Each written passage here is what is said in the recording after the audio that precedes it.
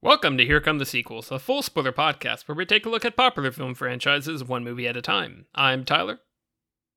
And I'm going to reiterate what I said last time, because Hollywood just can't take a hint. Use Charles Dance better. Or at all. I'm Alex. And I'm Britton. Hey guys, happy May the 4th. It's a special day on this podcast where we celebrate Star Guys. Star Guys. Trek Wars. Mm-hmm. Star Guys is my new early chapter book for young readers, where it's about just 5 messy boys who do a bunch of space pranks, putting slime on Jupiter or whatever. It's Yoda, Greedo, Plek, and Marcus. and one of them has an older brother who's a bully named Kit Fisto. Sure. I'm glad you didn't go for the easy joke that one of them was Jar Jar. I'm glad you took the high road there. And I respect that. Whose was that? And to be clear, that sounds fun. Was that? To be clear, all of these characters are human. That's just their names. Yeah, they're just it takes really snotty, mucusy boys. 2250. Yes. And the sequel series, when they're older and in middle school, is called Palpatines. Mm-hmm. That's okay. All right. Writing this down. We're gonna workshop this. As you can tell, we're talking about Godzilla versus Kong. I almost said Godzilla versus Kong, King of the Monsters, which is not accurate. But, well, by the end of the movie. Kings of the Monsters, perhaps. Makes more sense as a subtitle than Dawn of Justice for a versus movie anyway, so. That's true. Yeah. Anyways, Godzilla vs. Kong, directed by Adam Wingard from 2021, which feels very weird to say. It has a 75% critic score on Rotten Tomatoes and a 91% audience score. Those both make me happy. Yeah, I think I had mentioned that the screenwriter for kind of this batch of movies, all the movies that he's touched, on a script level, all are around the 75 or 76 range. Mm.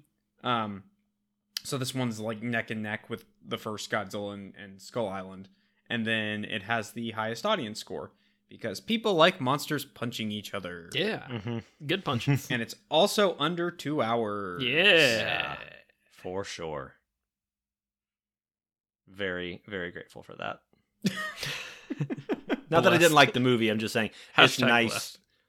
It's nice when people, like with Dunkirk, it's nice when people go, oh, I can make a compelling movie and I don't need 3 hours to do it. True. Yeah. We finally made it. We did. They punched each other good. They punched each other good. Real good. We should clarify that Alex and I were able to see this in theaters.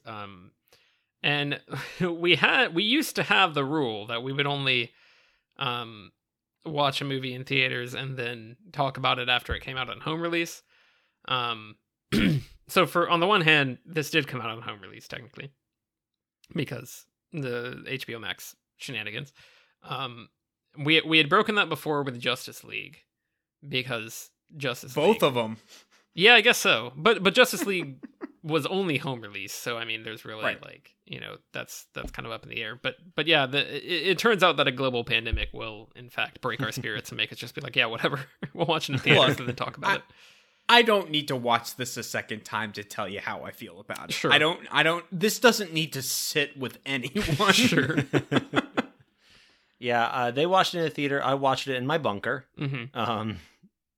All padlocked, like I was Looking Glass or something.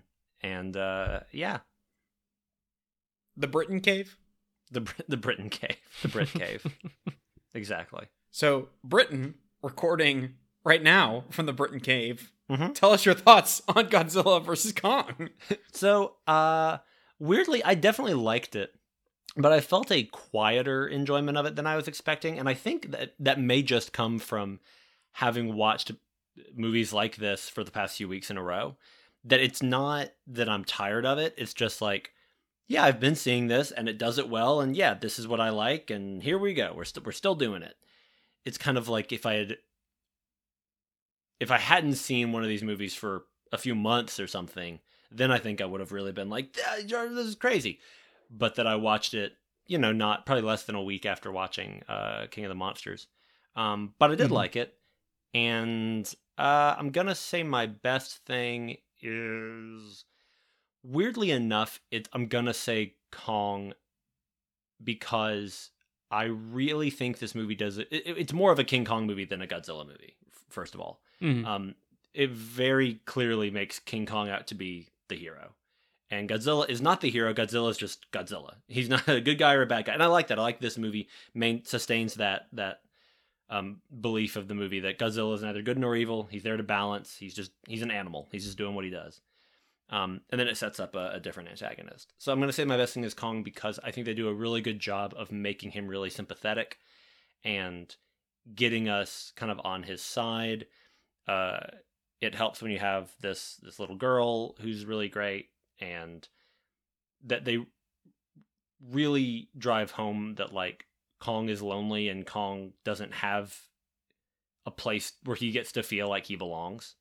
And I think they just do a really nice job of making him a character that we can care about, but also giving him a nuclear powered axe that is just really like awesome and exciting. So yeah, as for a worst thing, I feel like, I don't know if this is actually my worst thing, but it's the thing I'm thinking of right now. To a lesser degree than the previous movie, I think the humor in this one feels forced again. There's none of the jokes bothered me as much as the gonorrhea joke in King of the Monsters.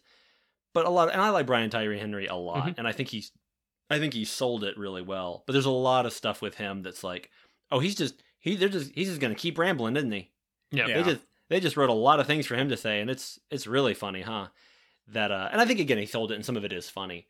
But like the funniest joke in the movie to me had nothing to do with those characters. So I don't mind that there's levity, but I just felt like there's a difference between tension breaking and just a weird like, oh, okay, we're doing that now.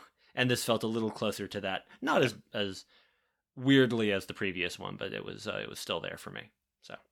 So based on that, would you say it sounds like it's your least favorite of this kind of cinematic universe thus far? I mean, weirdly, maybe, but then I don't, which is because I guess it's one of those things where mathematically, yes, it probably is, but emotionally, it's not, if that makes any sense at all.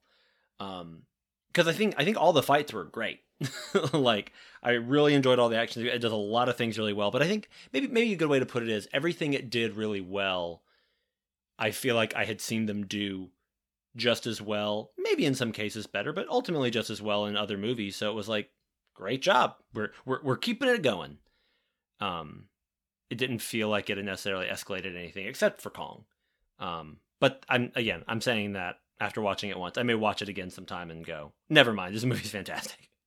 So that's me. Cool. I can go next. My favorite thing is just going to be, visually speaking, I think it's the best looking of all of them. And in particular, I think it does a really good job of kind of fixing the mistakes of King of the Monsters, specifically with regards to the visuals. I think the storytelling takes a bit of a steep dive, but we'll get into that. I like how just kind of clean and crisp the movie looks, which is in sharp contrast going back to the Gareth Edwards Godzilla, where that's very gritty and super just big. I don't know, the end Hong Kong fight with just all the neon and everything, I ate that up. And even when they're going to the, I can't quite remember, they take like the tunnel and they go into like the center of the earth, Hollow and Earth. it's like this. Yeah. What? Hollow Earth. Hollow Earth, right. Oh yeah, Hollow Earth.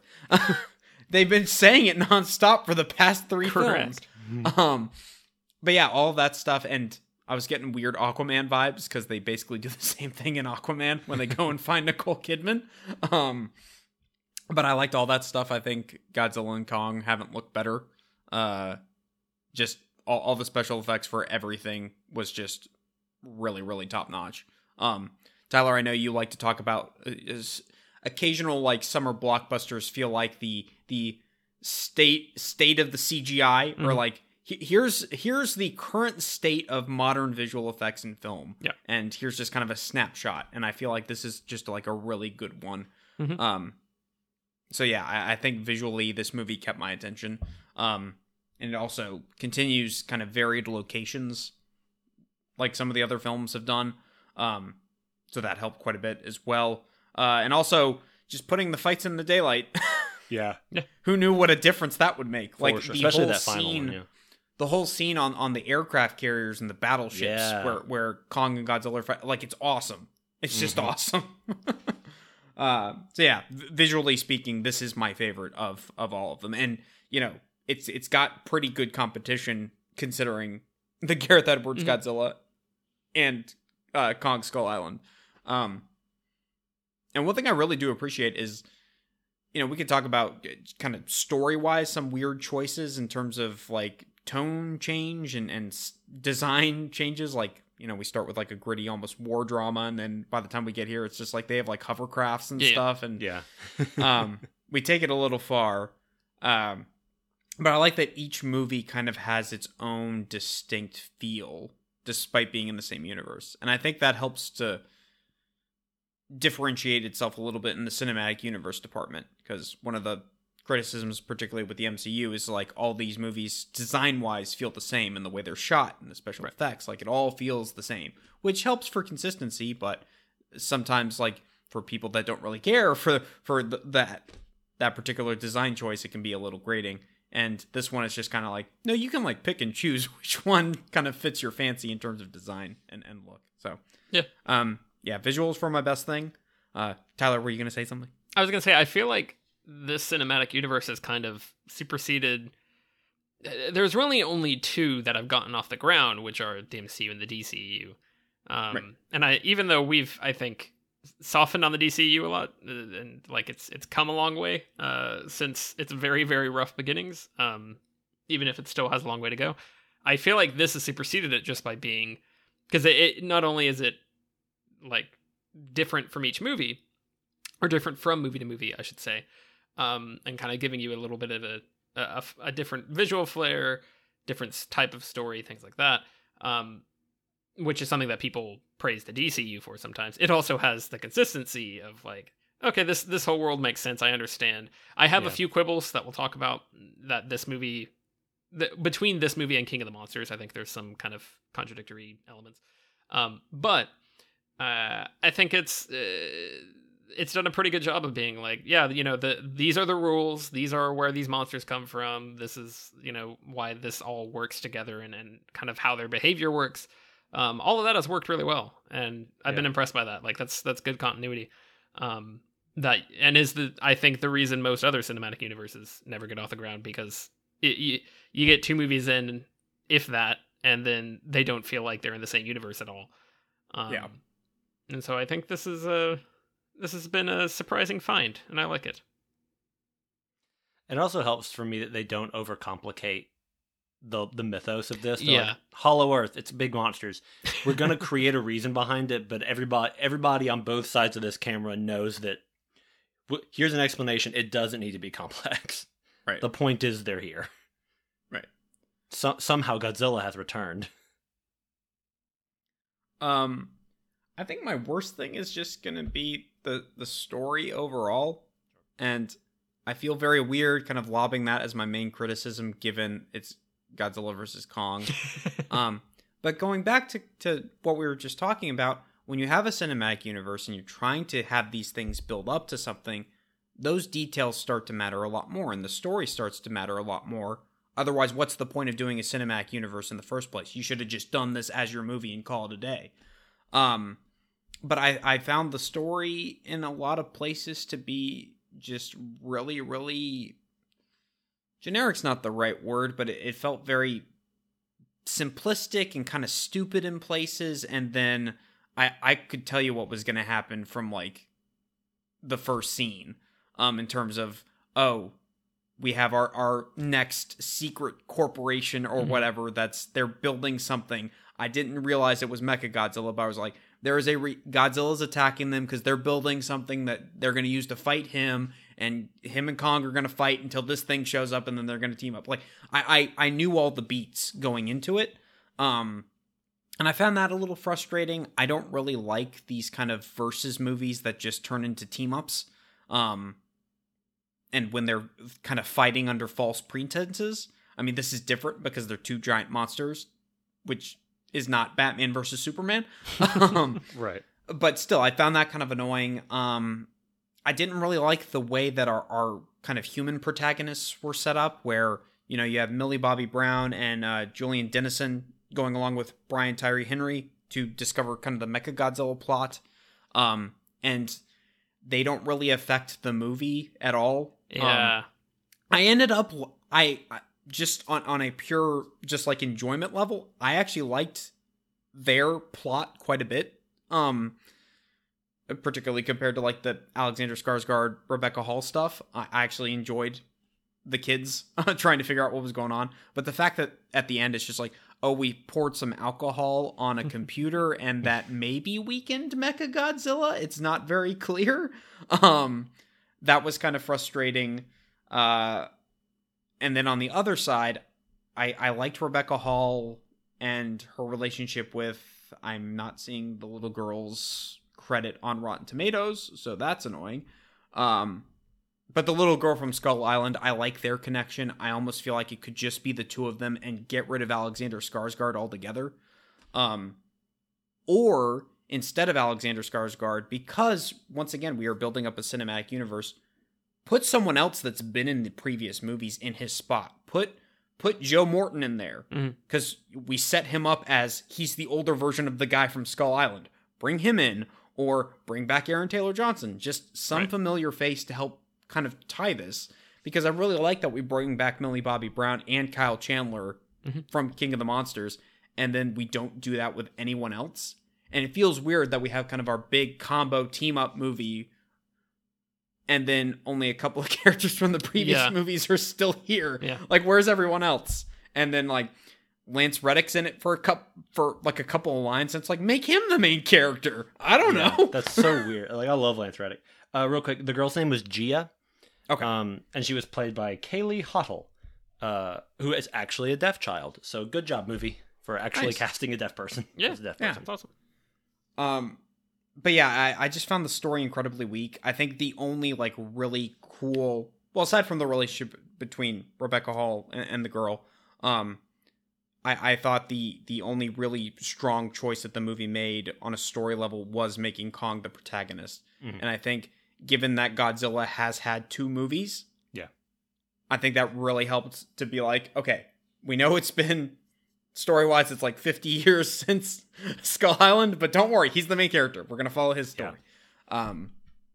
But yeah, the story I found a little bit annoying, and honestly, even in the theater, and it was actually a pretty cool experience seeing this in the theater, I was kind of getting bored at a certain point in the middle of the second act. So, long-winded, but yeah. Sure. I think my best thing is just how imaginative the movie is. I did not expect at all that they would go to the Hollow Earth and have this whole thing where Kong realizes that like his ancestors have been in this constant fight with, I guess, other Godzillas, or maybe just other the whole thing where he goes into this giant throne room, and he finds the nuclear axe and all that. Like, all of that was wild, and following all the underground travel, really, with Millie Bobby Brown's crew finding the tunnel to Hong Kong, that being on one of the crazy machines, and the heaves, I guess. I think they were on a heave. I don't really know. What's the name of the company in this again? Apex? Apex, yes. Apex has a lot of crazy technology that they're just kind of throwing out there. But then also, I was very confused. I was expecting a legit Apex Legends like video game tie-in. I was expecting something from that because it made no sense to me, and I was like, are we doing like? I know we had the Palpatine recording in Fortnite. Are we doing some weird here? Alex, words have meaning outside of video games. Okay, could have fooled me. We've talked about this before. Alex makes sure that he tells everyone that the podcast comes out half a fortnight.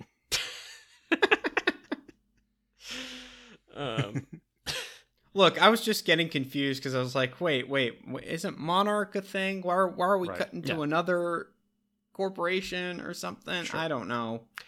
But I was confused. I think Mechagodzilla looks great and looks super cool and is great design. The idea of covering Skull Island in a big cage because they're trying to protect King Kong from Godzilla, that's really cool. I'm sure I'll think of other things as we talk, but there's so many things in here that I was like, oh wow, that they really just swung for that. I not everything worked, but there's so many big ideas in this that they just were like, yeah, that's how it's gonna work. I really like the fact that we've already set up that so much of the quote unquote alpha dynamic is important in the previous couple of movies for Godzilla. So that now when we're talking about Kong, it's like, okay, this makes sense. I understand why they would feel like they need to protect Kong because Kong is also an alpha and they're gonna get into a big fight if we let them free. If we let them fight. So I thought, yeah, the movie just had a ton of stuff that I was not expecting. I think visually for me, it was a good balance between really all three of the past few. I feel like it probably hewed most closely to Skull Island in terms of kind of the design of the look. And I think that was a smart idea. Sometimes I felt like the heaviness of the monsters was lost a little bit. It wasn't quite as like, we are on the ground watching these titans destroy our planet, basically, with how thunderously they're able to smash into things, break skyscrapers and stuff. But yeah, like, I think all the fights are incredibly well done. They're in cool places. They're on aircraft carriers and in a neon city. There's just so many details in this that it really was a great movie to see as like the first movie I had seen in theaters since the pandemic started. Yeah, I was delighted by that. I thought it did a great job in that department of just going wild and shooting for the stars. I think my worst thing is how Mechagodzilla is integrated into the story. Sure. So I had actually seen in the first trailer for the movie, there is a shot from Mechagodzilla coming up over Hong Kong, like over a subway or something like that from down below. It's a really quick shot, but people immediately grab that and were like, oh, that's totally Mechagodzilla. And this was before we were even reviewing this franchise, so I did not care about spoilers at all. I hadn't seen half the movies, and I was just like, oh, I want to go see what people are saying about this trailer, and I saw that, and I was like, oh, that's kind of cool. So I knew he was going to be in the movie, or I had a pretty good idea, unless that was just a completely, like, made-up shot for the trailer. But I think it probably did mess up my expectations a bit, because I was expecting that was going to be like, oh, they're somehow disguising him as Godzilla. And that's because at the beginning of the movie, Godzilla is, he's got like the, sorry, momentarily distracted. I'll delete some of this. At the beginning of the movie, he's blue and he's like glowing. And I guess the idea in hindsight is just like, oh, he's mad. He's all mad and nuclear.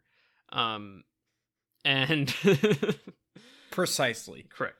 At the or later on in the movie, you realize like, oh, he's mad because they're building this thing. He's mad because Kong is around. Like, he's just attacking whatever is threatening him. And I thought it would be kind of a neat angle if Mechagodzilla was like, oh, they've made another Godzilla, and they're using that Godzilla to destroy, I don't know, corporate enemies or corporate rivals or something like that. something interesting like that. As it is, the movie did end up being exactly like the big fight movies end up being. The only movie that really hasn't done the villains or the heroes fight each other and then they team at the end is Civil War, which is weird because the MCU is normally where you would think they'd play it a little more straight. But yeah, the end is exactly what I think most people guess, which is Godzilla and King Kong fight, and they team up to fight Mechagodzilla. And I thought they could have done something more interesting with that. And also all of the Millie Bobby Brown plotline, which I think is, again, really, there's some really neat touches in there. I love the fact that Brian Tyree Henry is like this podcast conspiracy theorist. Yeah. I think that's a fun bit. And the fact that she's like seemingly the only one who cares about what he's saying and all that. I think that's a lot of fun. And I really enjoy a lot of the scenes in that. But at the end, it really does just get to where, they've been captured. Okay, the head of Apex, he's dead. Now they've destroyed the satellite link, and that made Mechagodzilla stop for a second, so King Kong could take him out. Was not entirely clear. That plot ends up being purely like exposition dump after exposition dump, which is very unfortunate.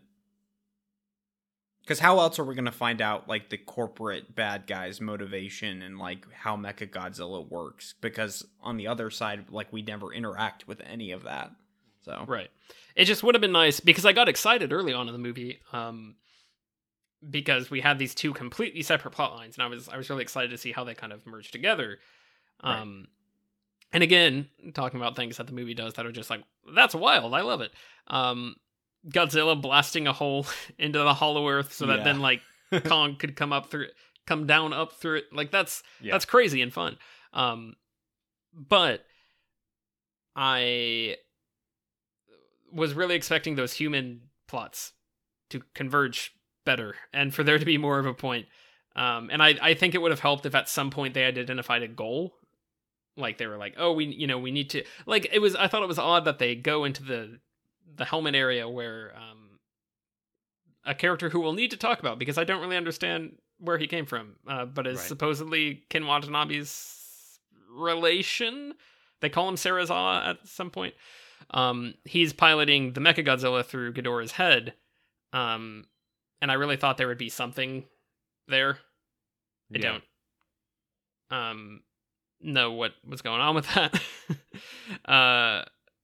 I don't know. It was weird to have them get so deep into this and like identify so many things and like help us learn about so much of this plot and then not have them affect anything. And not really have that be like, it was just like, okay, cool. We're here and we get to watch the big fight and the big Kong and Godzilla one. I don't know. It was odd. The end after the huge battle has happened and kind of our various characters start to reunite and there's just like a wide shot of a bunch of them and like our two disparate groups of people just kind of stand next to each other. I'm like, this doesn't make any sense.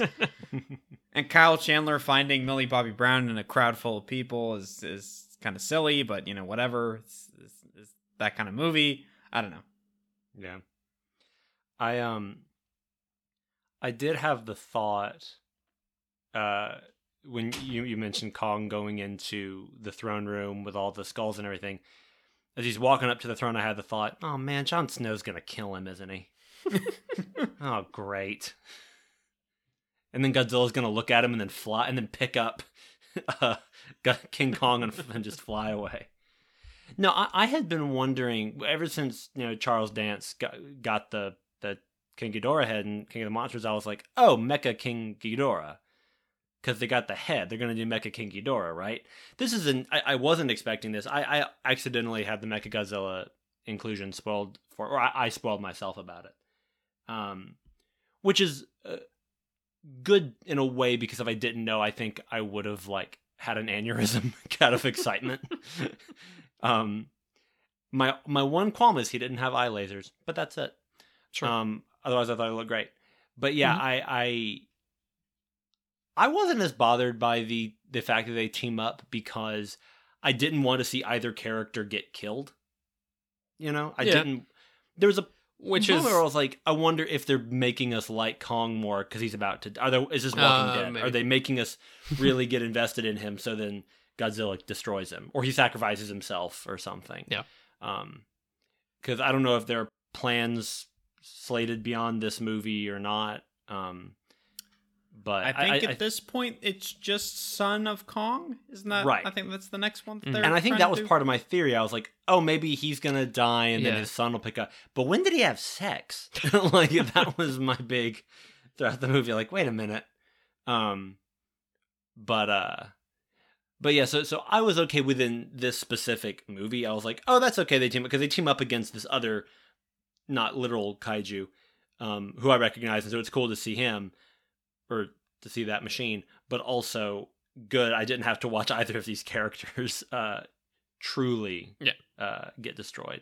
And that's where the trope comes from, I think, is like, yeah. It really starts in comics, I think, and kind of bleeds over into other things where you have these big properties where it's like, a lot of people want this team or character to win. A lot of people want this side to win. And, it's harder to come down with a definitive, like, this is the side that won and this is the side that lost. Right. Because then you're upsetting some people and you might have to kill a character who is a beloved character. Yeah. Yeah. I do recognize that, with this kind of story that, that kind of comes with the territory. But I remember, like, being a kid, being like 5 or 6 and imagining, like, what if they did a Batman versus Superman movie? What would that look like? And then I thought in my head, well, what's the reason they'd be fighting? Oh, there's got to be like some miscommunication or somebody's like manipulating them. They fight for a bit, they reconcile, and then they go fight the real bad guy. I thought of that when I was 6 years old. Yeah, You're just staring into your appy juice like, just holding it with both hands. I just throw it across the room when I realize that Hollywood's not going to do any better than a 6-year-old. But, like, really, it is, that's a thing that is, like, the exact formula that's been used with, like, I think the Avengers do it all the time. Like, even in the 60s, like, the Avengers and the original X-Men, there's a storyline about that, and, like, the Avengers and the Defenders, not the Netflix ones. In, like, the 70s probably is when that was. So, like, it's a thing that's been around forever because of the fact that it's hard to kill one side off, or, however you want to approach it. Everyone remembers when Storm fought Gamora. Mm-hmm. That classic run. Beta Ray Bill versus the Human Torch. I mean, I could go on. That would actually be fun. Be good. Beta Ray Bill would kill him. If he had good reason, because he's noble. Of course. One of these days, Squirrel Girl just swoops in and vaporizes them all. I don't know how much I've talked about my love for Beta Ray Bill on the podcast, but one of these days we're going to get him in an MCU, and it's just gonna be my podcast for that episode.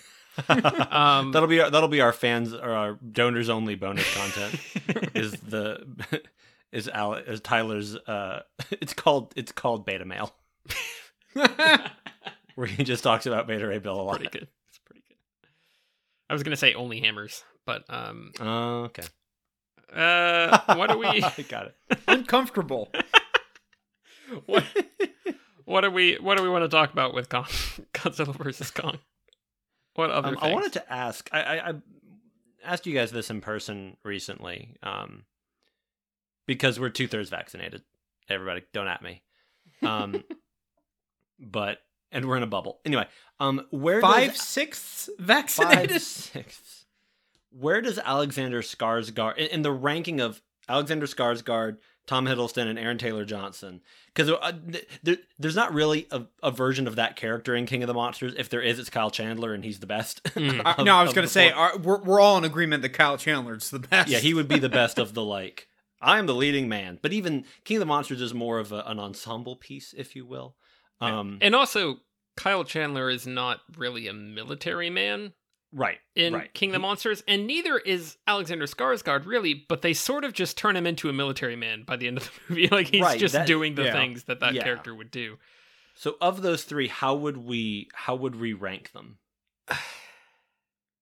Because I'm thinking I would go Hiddleston would be my best, because I feel like with him there's a very clear look, this is a role. This isn't really a character. Hiddleston's charming. And he's really committed. He's leaning into it. Sure, let's go for it. No big deal. He also He's surrounded.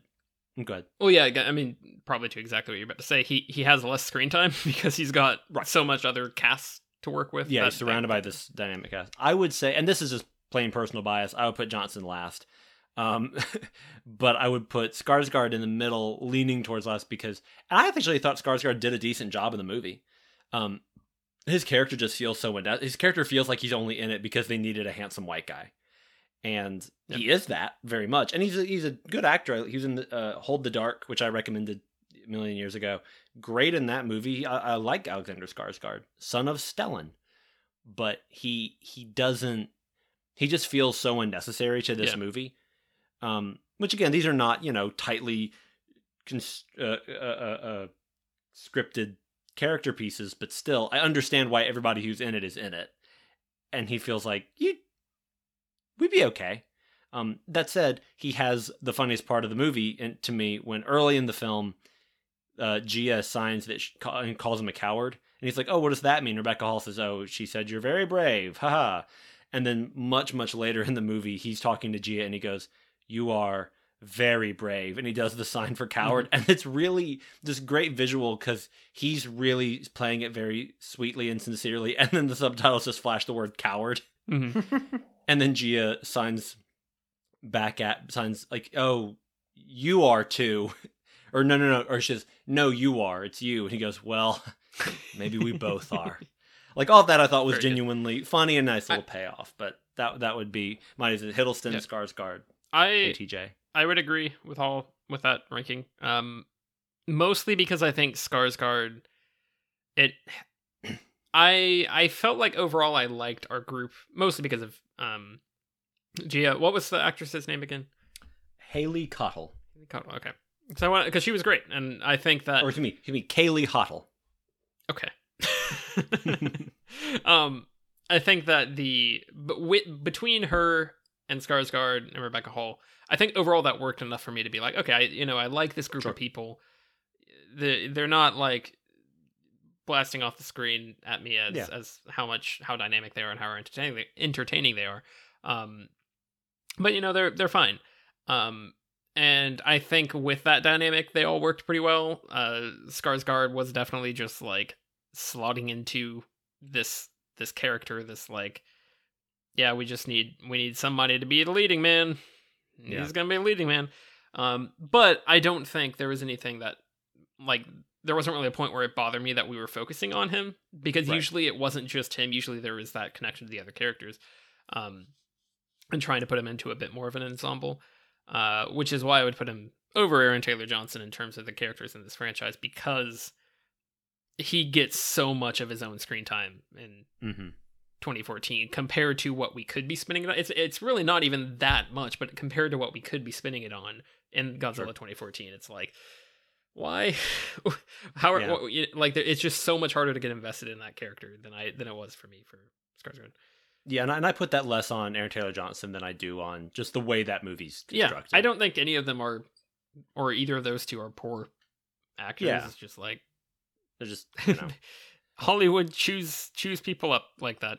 It is what it is. Yeah. I want to like Alexander Skarsgård's character in this. Because I do feel like they purposely are trying to cast him against type. Yeah.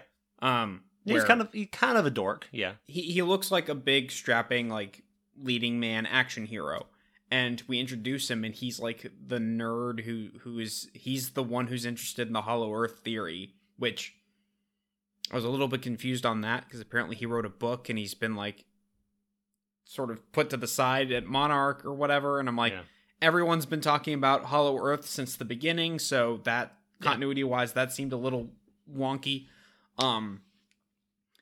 But I just feel like when you have a character that doesn't need to be there, that feels extraneous, either take that character out wholesale, or put a character in there that we know and we have at least seen in previous movies. Well, they do an interesting thing where he talks about his brother having died, I guess, on a mission involving the Titans, but then his brother isn't a character we know, because I thought, oh, maybe is he related to somebody familiar, or is he maybe the son of someone from Kong Skull Island? Like, I don't know. I think that kind of thing. Then even if I didn't know him, I would know the person he's connected to. Make that Sarasawa's son. Like, have that character. Sure. Like, that's so confusing how sometimes they want to have, like, these connections, these familial, like, oh, it's getting passed on to the next generation or whatever. And then sometimes it's just like, in the last movie, there were twins or something. Yeah. But the mother or not, the parents weren't related to other characters that we've seen before. It's very confusing. Yeah. Well, and it's also weird in this because there's a character named Serizawa, but it's never mentioned whether he's related to Ken Watanabe or if he's related, like how he's related to him, because he's first of all with the bad guys. So that's like, if he was just on the good team and he was like, Serizawa, oh yeah, my uncle or whatever, he'd be like, oh, sure, okay. But that he's a bad guy named after the hero of the previous two movies, that's like a notable thing. So you would think there would be even just a throwaway line about, my father didn't understand or whatever. Yeah. But he just, or my grandpa, it was such a weird, like, I don't know if that name was just supposed to be a reference or what. Which would make it even more effective because, and this kind of gets into some other story questions I have that kind of relate to Mechagodzilla. If you have him be that character, that Skarsgård's character, you can have him be with the team and then like betray them, and that's interesting. That's different. And then you could have that be like the reveal of Apex's master plan, something like that, because very early on we realize, Apex wants to get the energy from the Hollow Earth. We don't really know what that means. We don't know how they know about that, or like why. Well, we know a little bit about how they know about that, but we don't know why they think that's going to work, or how they're going to harvest it, or like what that's going to do. And then it turns out they just needed the energy signature from the Hollow Earth to power Mechagodzilla or make the connection work right. It was vague, and it was a little bit too much even for a big, dumb science fiction-esque thing, like where they're just kind of like playing with whatever technology they feel like. It was still a little bit like, that's all you needed? And I think you could have done something more if you had a character down there, because instead it's just that random person. And this is another person that you could combine into this character. The random girl that is with them the whole time that is working for Apex, and then Isa Gonzalez. Yeah, Kong squishes her. You could combine another character there, like you could. Yeah, I feel like that would make more sense. Wait, you're talking about Demian Bashir's daughter, right? Walter Simmons' daughter from Baby Driver. Yep. Okay, sure. Cool. Just making sure. And also Hobbs and Shaw. There you go. Yeah. For a scene. And then they put her all over the marketing. You're trusting my knowledge of both Baby Driver and Hobbs and Shaw far too much. But yeah, I think you could definitely streamline that and have that character take more of a focus, be more interesting, and be like, all right, you're bringing in that audience connection, and then we're doing something cool with them.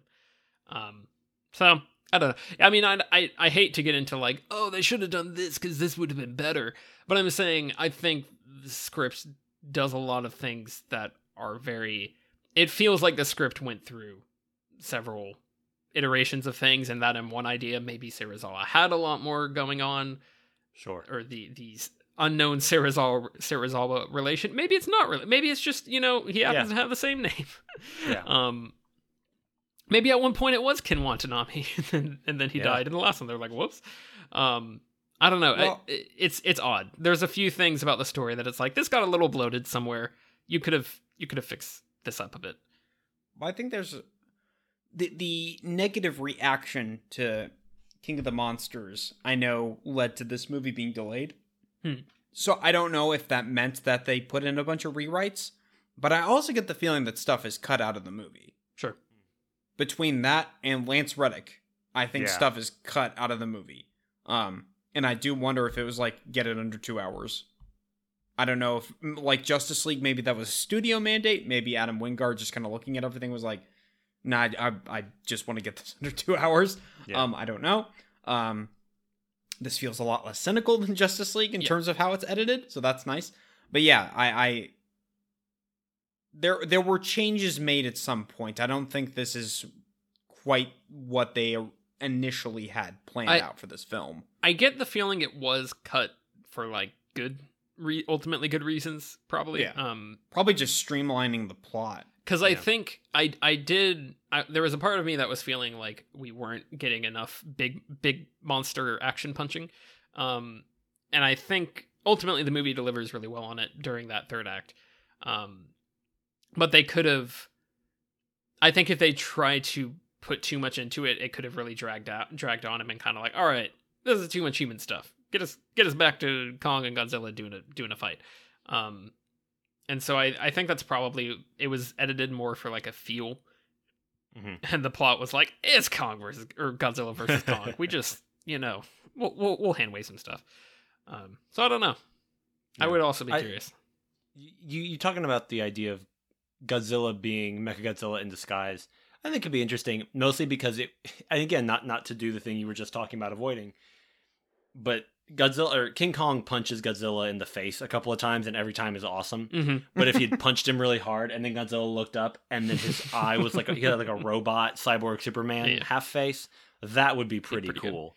However, I wouldn't want to impact that first punch Kong throws Godzilla because it's real good. It is so good when Kong just slugs him in the face. Yeah, it is such a great moment. Yeah, that whole fight on the ocean with the line is so great. There's this boats getting smashed in half, and there's a few great like wide shots against the sun and everything of both monsters. It's just so good, and I love watching Kong with a nuclear axe just hack Mechagodzilla's head off. Yeah, and that manages to feel like a character moment. It's not as much as I am inevitable and I am Iron Man. That's not that, but it's not far off though. but it leans more in that direction than just, oh, this is awesome. Like this moment of Kong, who is for all intents and purposes been the underdog of the movie, right? He's just like holding Mechagodzilla's head above his own head and just bellowing, which is why I kind of like that he gets the nuclear axe, because for a while there I was like, are we arming King Kong? And I went, well, right, because otherwise there's no way he would win. Right. Like the movie does a nice job of setting up like he doesn't have he's going to die if he just uses his punching. Yep. And then he doesn't have sharp teeth like Godzilla does. Like he just can't breathe radioactive breath and everything. Yeah. So then he gets this amazing axe. I love how that fight with Godzilla in Hong Kong feels like we are watching Kong as if we were watching a player play a boss battle in a video game, because he's jumping around the laser beam and trying to get across skyscrapers and things, and he's struggling and trying to find ways to use the environment to his advantage, and really it really is an uphill battle. But giving him the axe, I think, makes it such a cool extra layer, and whoever came up with that idea has all my love, because yeah. Well, and every time he loses the axe in the fight, you're like, oh no, oh no. Yeah. And there's a couple of points where Kong looks over and sees the axe, and he's like, I gotta get to it. Mm-hmm. It's just so satisfying. And I really liked how Mechagodzilla is one of these robots where essentially every plate on him is a hatch that houses more missile launching ability. Like that's kind of Mechagodzilla in the old movies. He was a little more specialized. Like he had laser eyes. He had his fingers were missiles that he could shoot off. Mm-hmm. His tail was probably like a drill or something. Like it was all these little like Inspector Gadget things. And I like this one's just, well, all of that and also laser breath and body missile. Like this movie does a nice job of the impact of everything. Like you see Godzilla's claws raking over Kong's chest, and you really feel the impact of the missiles hitting people and the axe like burying itself in Didn't he like get Godzilla in the shoulder or something? I feel like the axe gets embedded in somebody. Or maybe maybe it's Kong gets bitten on the shoulder or something. I don't know, it's been a few days. I think it is Kong getting bitten. Because he has to like smash his shoulder against a building to get it back into place. That's it. Yes, pretty good. Which is pretty great. And the stuff with Mechagodzilla fighting both of them is also awesome. And the way that it plays it, where it's like, oh, maybe they can both take him on, and then it keeps coming up. I mean, kind of like what you're saying. It keeps coming up with new tricks to, that it's just when they think they have it down, it'll use its tail, and stuff like that. And there's like this constant, I think, feeling of dread for Kong because Kong has been so beaten up that you're like, oh god. And that is also something that I thought they might do, is have Kong sacrifice himself to help kill Mechagodzilla at the end, even if he wasn't killed by Godzilla. So yeah, I think that all was very effectively done, all the fighting. And I like that after that last fight, Godzilla and Kong just kind of look at each other, and Godzilla's like, all right, and then just walks into the ocean. Fella. So I had a thought during the opening sort of text, the opening montage over the credits. They were showing little clips from the previous movies of like Kong killing the Skullcrawler and Godzilla killing the Mutos. But then they kind of have like a bracket system and how they've each killed these monsters. Does that mean that Godzilla has killed the other Titans from King of the Monsters? So, like, the Mastodon thing and Rodan and all those others? That's what I was confused about as well. Yeah. Particularly because they say, like, why else would Godzilla be hunting Kong, who's just on this island, if he's not just hunting down literally every Muto that's around? Right. Because I was like, that's kind of annoying, because I liked the idea of Rodan in general, and these other monsters, like, I want to see these other monsters. What do they look like? And then going... oh, they're all just gone. I thought there was a line where they said they'd all kind of just faded, like gone back underground. Okay. I could be wrong. I guess that still defeated doesn't establish why he's going around. Like, why is he so threatened by Kong then? They explain that Kong's actively hunting them down. They explain that Kong's also an alpha. They say that Kong would like Ghidorah, like that would also trigger Godzilla's I gotta kill him. If somebody was watching the movie with subtitles and paying attention, then they probably know, and they're probably screaming into their headphones right now, so Well, and I guess, because at the beginning it kept showing all the monsters with the word defeated over them. Defeated doesn't have to mean killed. Kong hasn't fought that many monsters, at least that we've seen, and I think every time they show any of the defeats, it's one that was in a previous movie. Right. So I think that was just a stylistic thing. I don't think that was supposed to be okay. Each of them has faced exactly 64 other monsters. Sure. No. Ken Watanabe, like when he first started, he was like, all right, bracket A, bracket B, let's see how this goes. We'll let them fight, let them fight. He has to say that every time. Man, I used to love when he said that little Sarasawa, let them fight action. And Sally Hawkins is just like, I don't understand why does he keep saying. Also, she gets killed off in the last movie, and we didn't talk about that because it's like an afterthought. Well, except for Ken Watanabe's performance, he's very mournful of her. He keeps looking at like a picture of her and being sad because he's a great actor, and it was in the script. And taking his glasses off to be sad, and putting them back on again to be concerned, and then taking them off again to be dismayed, but putting them back on again because it's serious time. I love him so much. It's pretty good. My mom used to say that John Cleese is one of the best actors at looking up from a desk. And I think that's true of Ken Watanabe and taking off and putting on glasses. I buy that. I'm here for that. I had a thought about the final fight that I was curious if this occurred to either of you. I thought it was kind of a shame that, especially since all the neon is very much just this stylized city. I don't think it really is supposed to have much relation to actual Hong Kong. I thought it was kind of a shame that it wasn't in Tokyo. I thought that was an odd choice to take it there instead of just having it be like Yeah, we're coming back Yeah. to roots, to franchise roots, because we haven't really dealt with Tokyo except for, I guess, the beginning of Godzilla 2014 has some. My theory is international market. And that was also what I was thinking. Yeah. But which is a shame, but like I was like, oh well, yeah, that's the other big market you have to play to right now, so maybe that's why Tilda Swinton was in the movie. She would actually be really great in one of these. But that's my only theory as to why they didn't go with Hong Kong. Speaking of, or excuse me, with Tokyo. Why characters who would have been great in the movie and why they didn't go with things. We joked about this, but seriously, why is Charles Dance not in this? And is it because he genuinely just didn't want to? It's got to be that, because there's otherwise no reason for the character. Demian Bichir is a great actor. I really like him. Mm-hmm. Academy Award nominee, great. And he's essentially playing Maxwell Lord's like lesser cousin from Wonder Woman 84. But he's good in it, but there's no reason that character can't be Charles Dance. Yeah. Which would be great to have Charles Dance blown apart or eaten or whatever by Mechagodzilla. Yeah. That would be pretty good.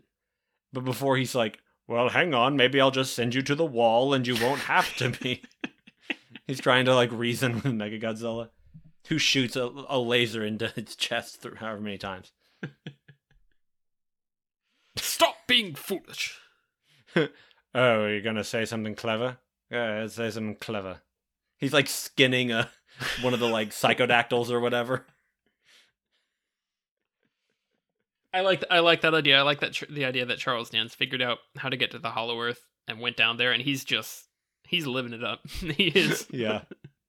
He's just like, if you can't beat him, join him. I am the alpha now. That's the sequel. It's Kong versus Godzilla dance battle, and it's literally Charles Dance. Well, one thing I did want to ask about regarding Charles Dance, were there two Ghidorah heads at the end of King of the Monsters, or was it just the one? He gets the one. What happened to Charles Dance? I don't know. How'd he get away?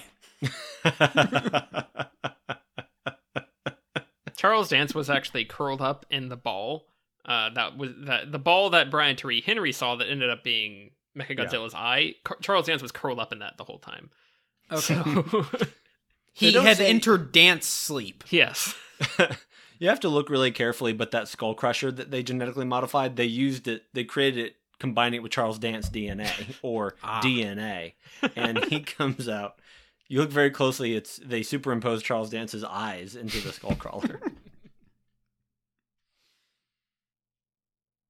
He is maybe the most widely underutilized great actor.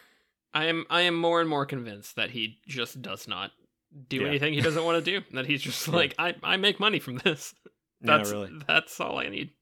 I watched an interview with him talking about Witcher 3 because he voices one of the characters in that, and he says like he was talking about how the story is more complex and layered and interesting and political than he was expecting, but he says, not from what you would think of with video games. And he says it with this kind of delight, not with a sense of like, ugh, Tetris, but like a sense of like, I don't know, but it was kind of cool. It's a whole new world. He's magnificent. You're telling me Mario is 3D now? So I thought he was paper this whole time. So Tyler, you're telling me based on this philosophy that we've established for Charles Dance and how he chooses his projects, he said specifically, I will be in the second Godzilla movie. But God help you if you put me in the script for Godzilla versus Kong. I think he was recruited for the second movie. He was like, all right, like 20 minutes of screen time. They gave him that. They were like, all right, we're going to film this after credits thing. And he was like, okay. And then they went to go film the film Godzilla versus Kong. And they were like, hey, so yeah, we're ready for you to come back. Like we have this option in your contract, we want to get you back on set. And we have some fun stuff for you. We think you're going to enjoy it. He's like, no. No, I'm good. And they're like, well, it's kind of, we set you up. It would be great if you, no, I'm fine. He has 154 acting credits on IMDb. And how many? Including a half-hour animated thing called Master Moley, where he plays Mr. James Moley. Did he turn down Godzilla vs. Kong for that? No. That's Moley Day. I can't. There's a toe jam and an Earl. I would genuinely the things you invent. I would genuinely be fascinated to see how many of these roles he has been in more than 20 minutes of the film, or like more like that 20 to 25 minute range.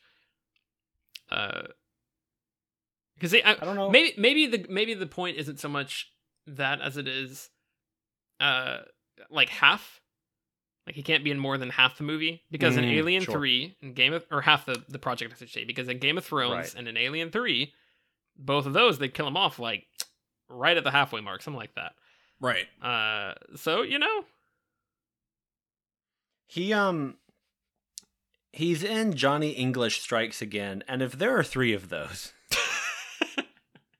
This is going to be our next project for Here Come the Sequels. We're going to review all of Charles Dance's filmography so that we can do this deep dive on if he's ever actually in anything for longer than a very small percentage. Yep, that's right. I can't wait to watch Patrick Evil Awakens. Sign me up. Okay, that's going to be my whole week right now. Just looking at Charles Dance's IMDb. One thing that I found extraordinarily both minuscule and frustrating was the line reveal of calling it Mechagodzilla. Yes. Yeah. Okay, Britton, so you're on my side about this, because Tyler, I think, actually loved it. I am flat nettle. I am, because on the one hand, I did think it was totally forced and silly. On the other hand, what else am I asking for in this movie? Well, no, for me, it's not so much that. It's the thing that they did in Man of Steel, where then other characters later on start referring to it as Mechagodzilla, and they weren't there for that conversation. I'm like, this doesn't make any sense. Everyone's just calling it Mechagodzilla for kicks, I guess. Yeah, at least with Man of Steel, you could argue like maybe Lois wrote an article calling him Superman, and we never. Or maybe some of the military guys in the other room. Maybe they started spreading. Maybe they heard kind of what she said, and it spread really fast. Yeah, this is literally nothing. This doesn't make any sense, and I'm happy with it. Just because the line delivery, which we should clarify, is Brian Tyree Henry saying "Robo Godzilla," and then Julian Dennison, is that his name? Mm-hmm. Is like, no, or is it the other way around? One of them. Julian Dennison goes, no, that's Mechagodzilla. Yeah, and it's great. It zooms in on his face and everything. It's pretty good. I'm just happy that I found him much less annoying than I did in Deadpool 2. Sure. And it might just be because he had a reduced role, or it might just be that I don't know. The movie is better. 2 sucks. The unrated version of that is better. Mm-hmm.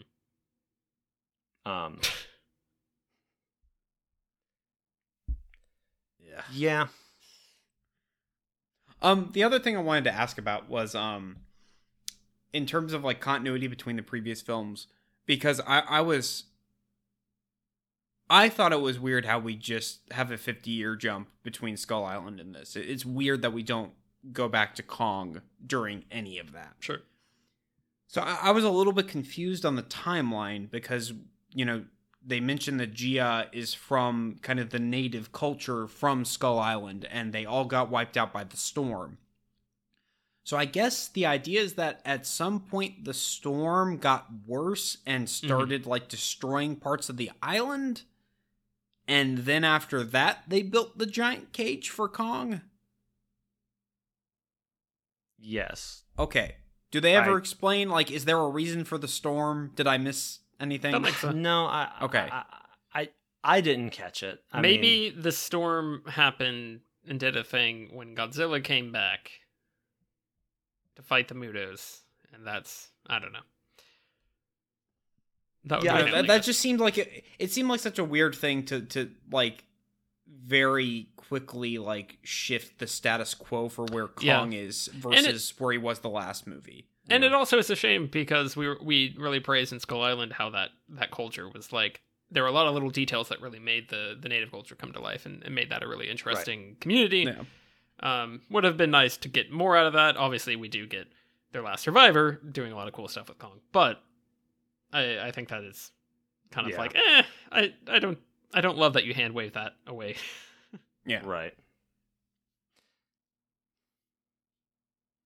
Yeah, it's kind of frustrating. I don't know, like, it's not perfect in terms of like the continuity bits and like, you know, having everything like the status quo set up between each movie is kind of rocky in some places, but I still gotta praise it far and away. Like this universe feels so much more cohesive than so many other attempts at doing this.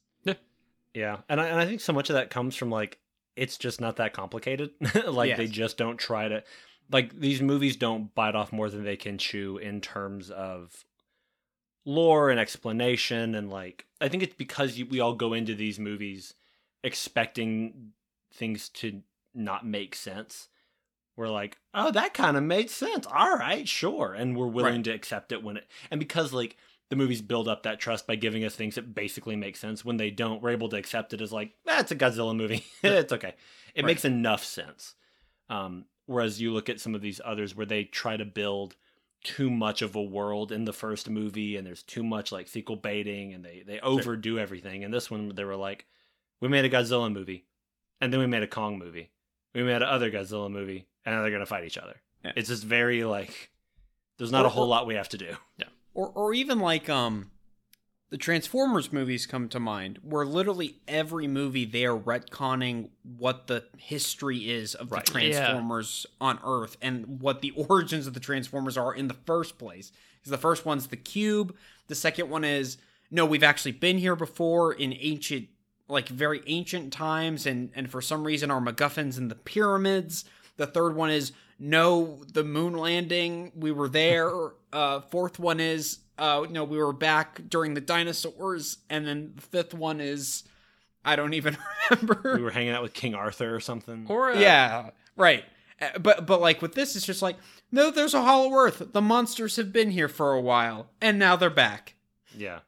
Or the very straightforward. The X-Men movies, I feel like, is another one where it's like, like they start overcomplicating things by dipping into like, oh, we're getting into time travel, we're doing some kind of, we're recasting people, we're doing all this crazy stuff, and they let a lot of the details slip so that it doesn't actually feel all that cohesive. Yeah. Because they kind of trust that, oh, well, we can kind of redo things and just start over and do our own thing. And it feels like they kind of lose track of what they want to do movie to movie. Which I guess it's early. It's early for this monster franchise thing, and I'll be curious to see how far along it gets. It'd be cool if Son of Kong does. I don't know. No, Adam Wingard is also doing that, right? Supposedly, yeah. It'd be cool if that is really successful after theaters hopefully kind of get to a semblance of where they were. If that's like everyone's now watched Godzilla vs. Kong, so now they're caught up and they want to see what's happening here. Because I would like to see them do more with this, and I'm curious if we'll get that to any large extent. I think part of the key is, for the most part, they've got the same writer. They have Max Borenstein, who's, he's collaborating with a bunch of different people, but he's been on here since the beginning. Mm-hmm. So I think it really helps that you kind of have that one continuing voice in the writer's room going, oh, here's what we did in the last movie. How do we connect it?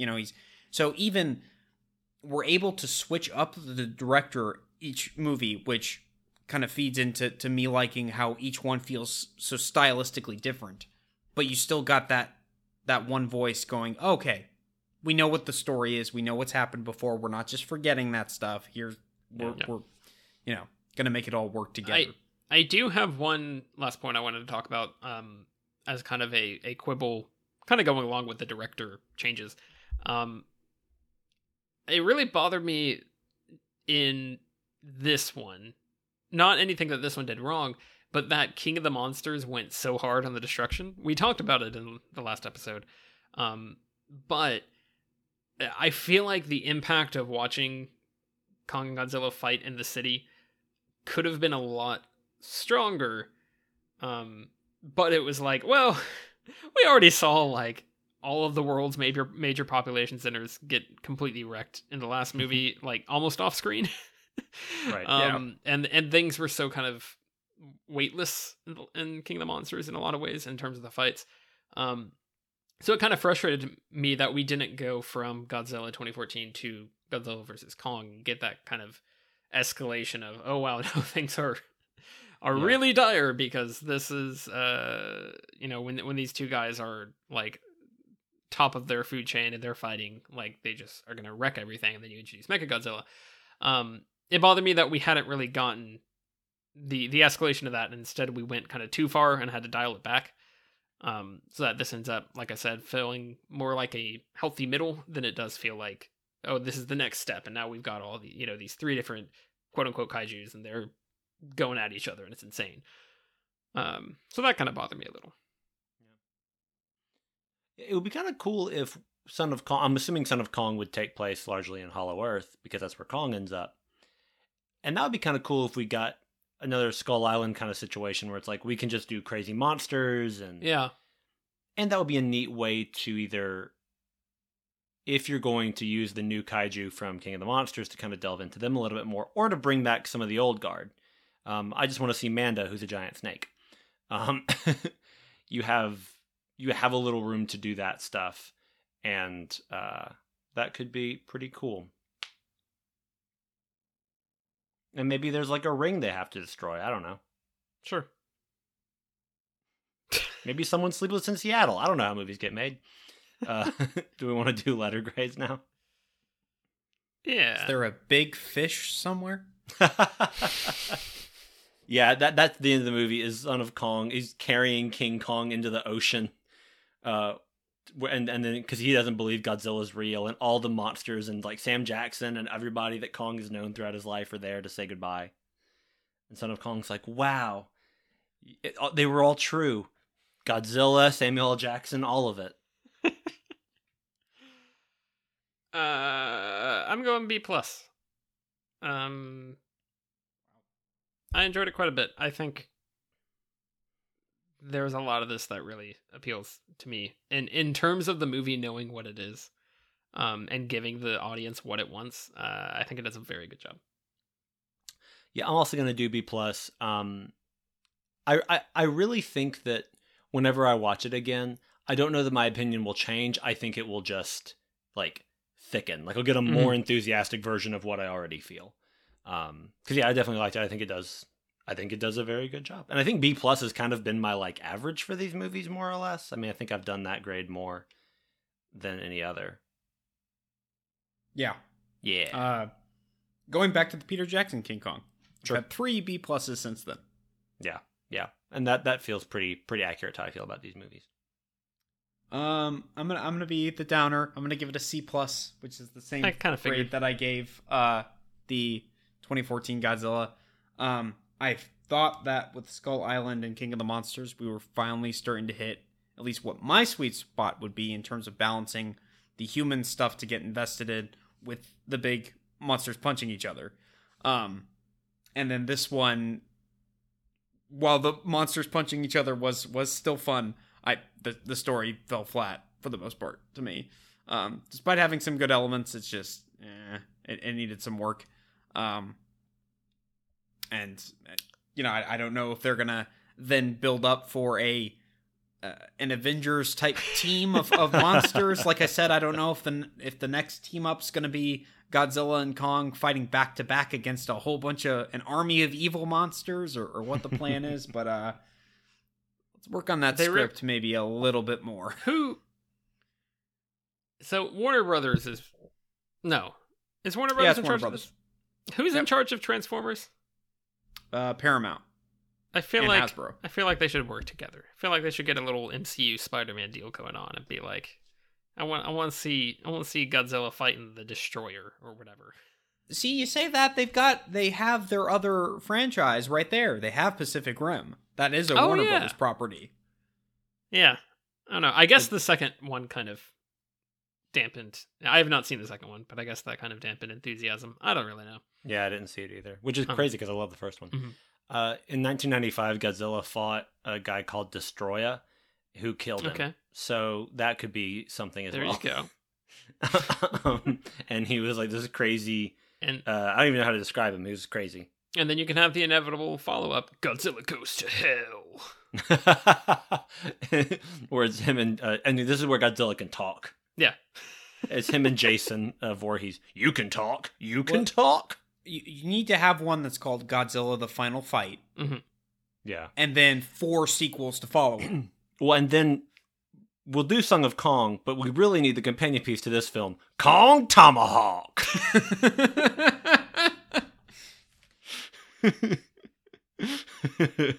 Okay, but if you had a Godzilla movie or a Kong movie or whatever, where it's Kurt Russell and Richard Jenkins like running around a lab together trying to figure out how to solve the problem, and then Patrick Wilson's like he's your generic army guy who's going out and doing the actual legwork. I think Oh we my got God. something here.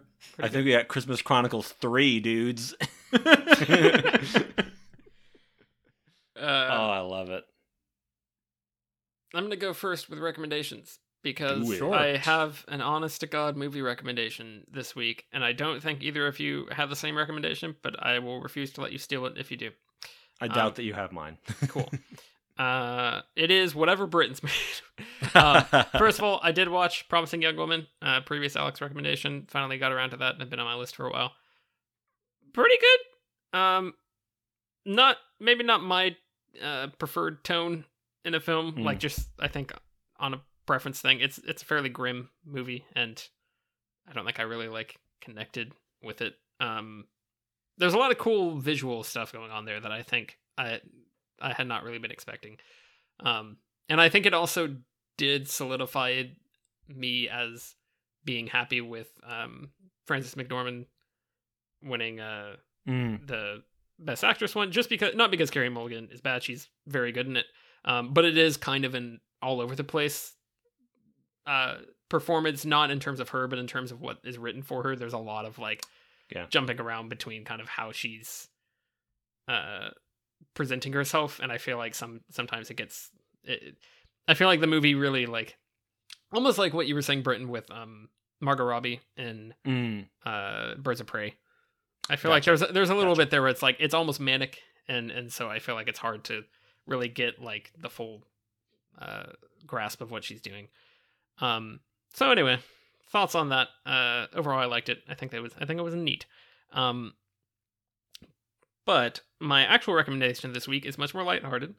It is a movie called The Mitchells versus the Machines, which the cat's probably out of the bag on this by now. I think a lot of people, it sounds like, are starting to really like watch it. I think it's pretty acclaimed on Rotten Tomatoes. I had actually had my eye on it for a long time because the director is Michael Randa, who was a big creative force on Gravity Falls, as well as I think the co-writer, and maybe he had been like a producer as well, is Jeff Rowe, who also was a Gravity Falls alum, and I think there's some animators and people that had kind of come over from that show. And Gravity Falls is a show I absolutely adore, and I probably found a way to talk about it before, I don't know, on this podcast. It's very similar humor-wise to that, The Mitchells versus the Machines is. And so if you enjoy Gravity Falls at all, then absolutely it's a movie you should watch. But yeah, it is really heartfelt, super fun, super delightful. The animation is gorgeous. It's very stylized, and I've seen a lot of people saying, and I agree with this, that like it's probably the best animation in an animated movie since Into the Spider-Verse. And I would agree with that. Like, I think there's so much heart and kind of like energy poured into it. It's 3D, and it's a really great looking style that also has a lot of crazy 2D stuff going on. Like, there's lots of little visual flares. Because it's supposed to be the main character. She's writing in her journal or drawing in her journal, so she's drawing random art pieces and stuff, and there's all sorts of craziness going on. And it's a movie about like a million different things, and it does them all really well. Very heartwarming movie. It's all about family and like just, I don't know. There's a lot in it that I don't want to get too much into, other than just saying, trust me, it's very powerful. It gets the internet more than I think any movie I've watched. The plot of the movie is that a like tech startup social media thing tries to create a personal robot assistant for people, and then all the robot assistants rise up and try to capture everyone. Much like Terminator Genesis, it's the same idea.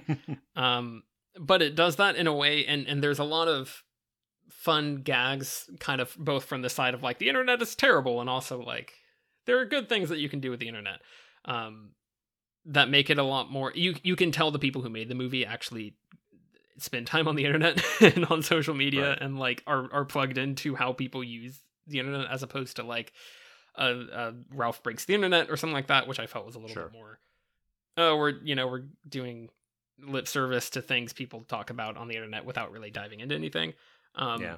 It's not like political, but it does actually talk about like, oh wow, tech startups a lot of the time are bad, or are unethical, I should say.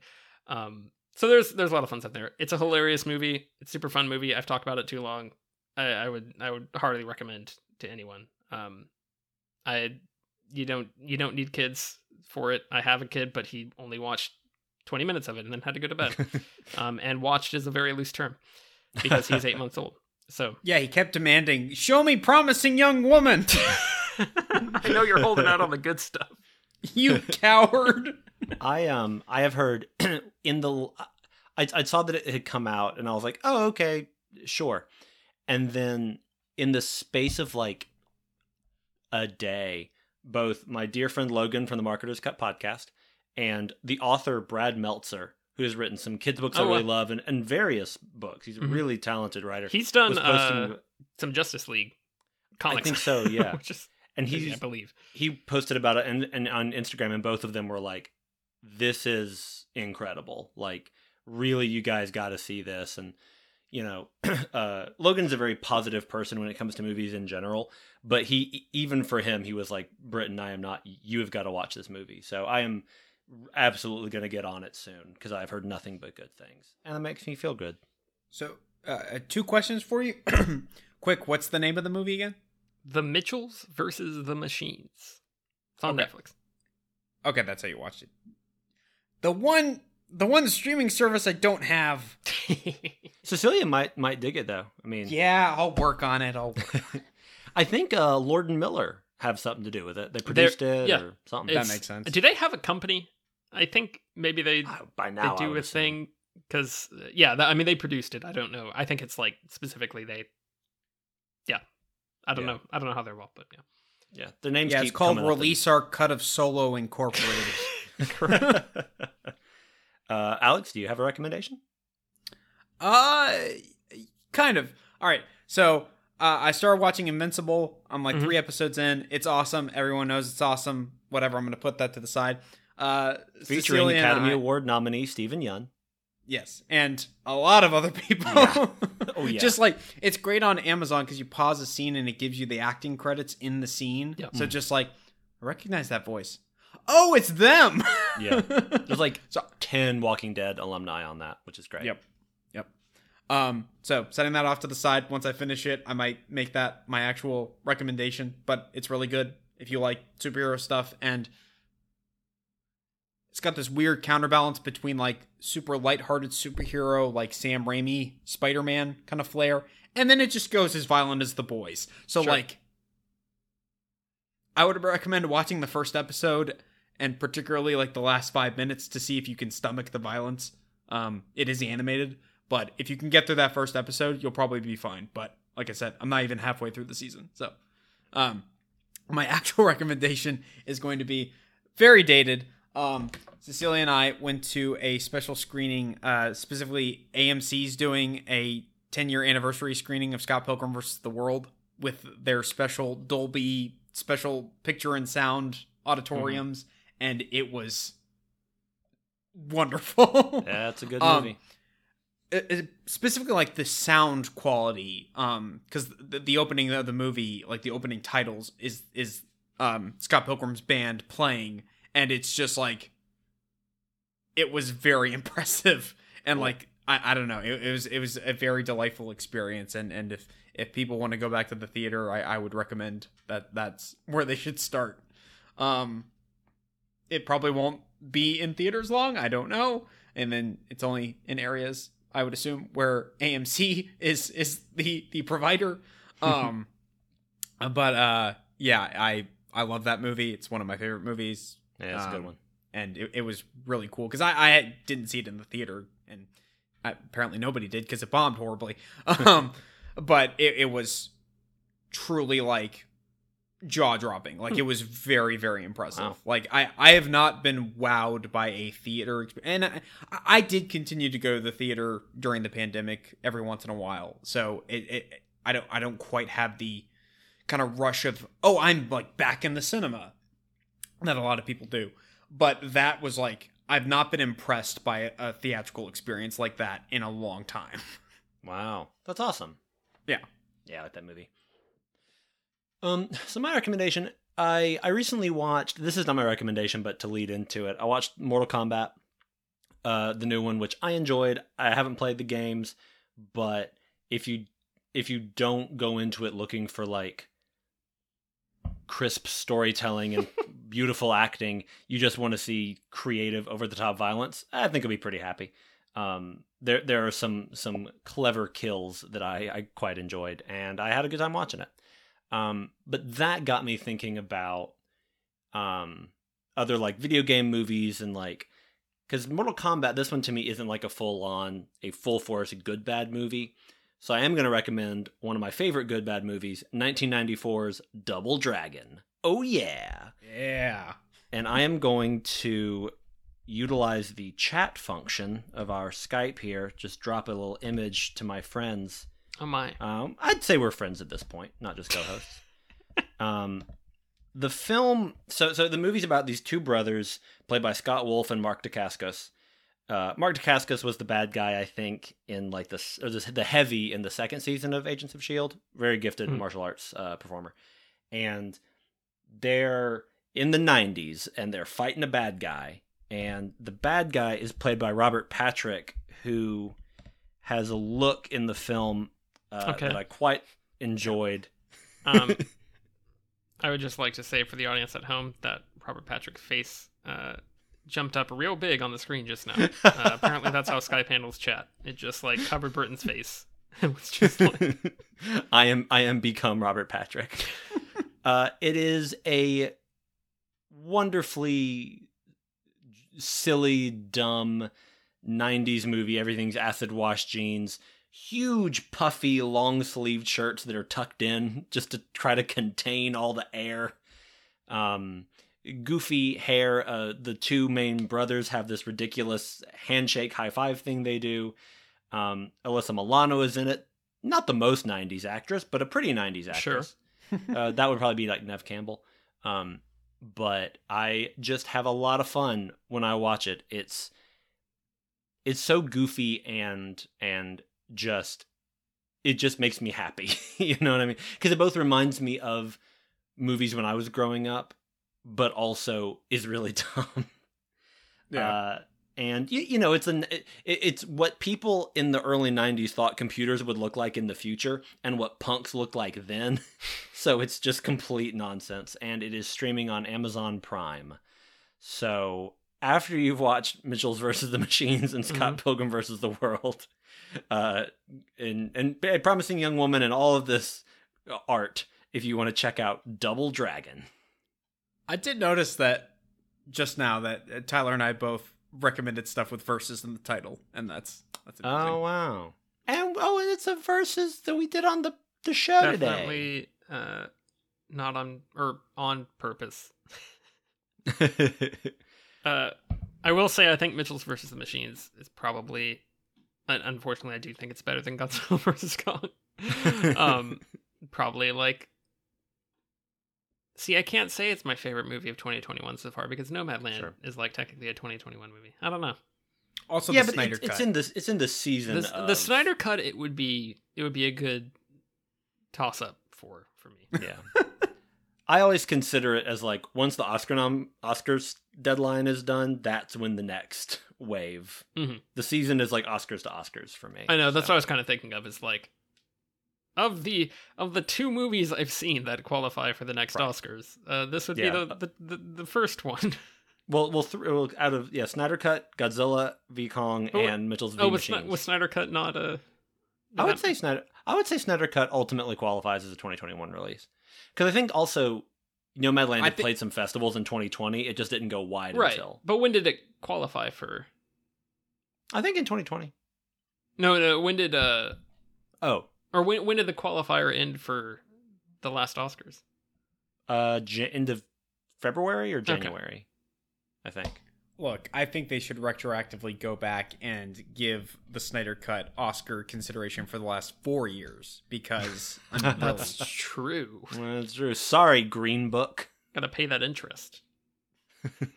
I mean, I can tell you right now, having not seen Green Book, the Snyder Cut is a better movie than Green Book. I have the same feeling. What year was Green Book? 2018. I am okay with officially awarding the Snyder Cut the 2018 Best Picture award over Green.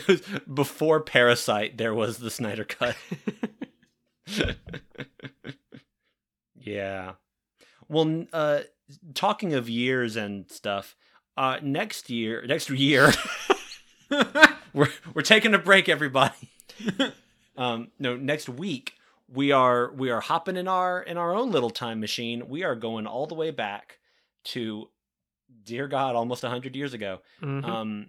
to 1933. We're going to watch the original King Kong. This is going to be a really interesting, very different kind of movie than what we normally do, and I'm really excited to see, because I've never seen it. Excited to see what we have in store. And if you want to catch that episode, you can find us online at herecomesequels.blogspot.com. You can find us on Twitter at HCTsequels. We're on iTunes, Spotify, SoundCloud, other things, probably. Go find us. Please do. We're very lost. We're so, guys, I don't know. I'm eating lichen and hoping it's safe. We're in the hollow earth that is the internet. We're in the internet hollow earth. That winged snake Kong swung into other winged snake was my uncle.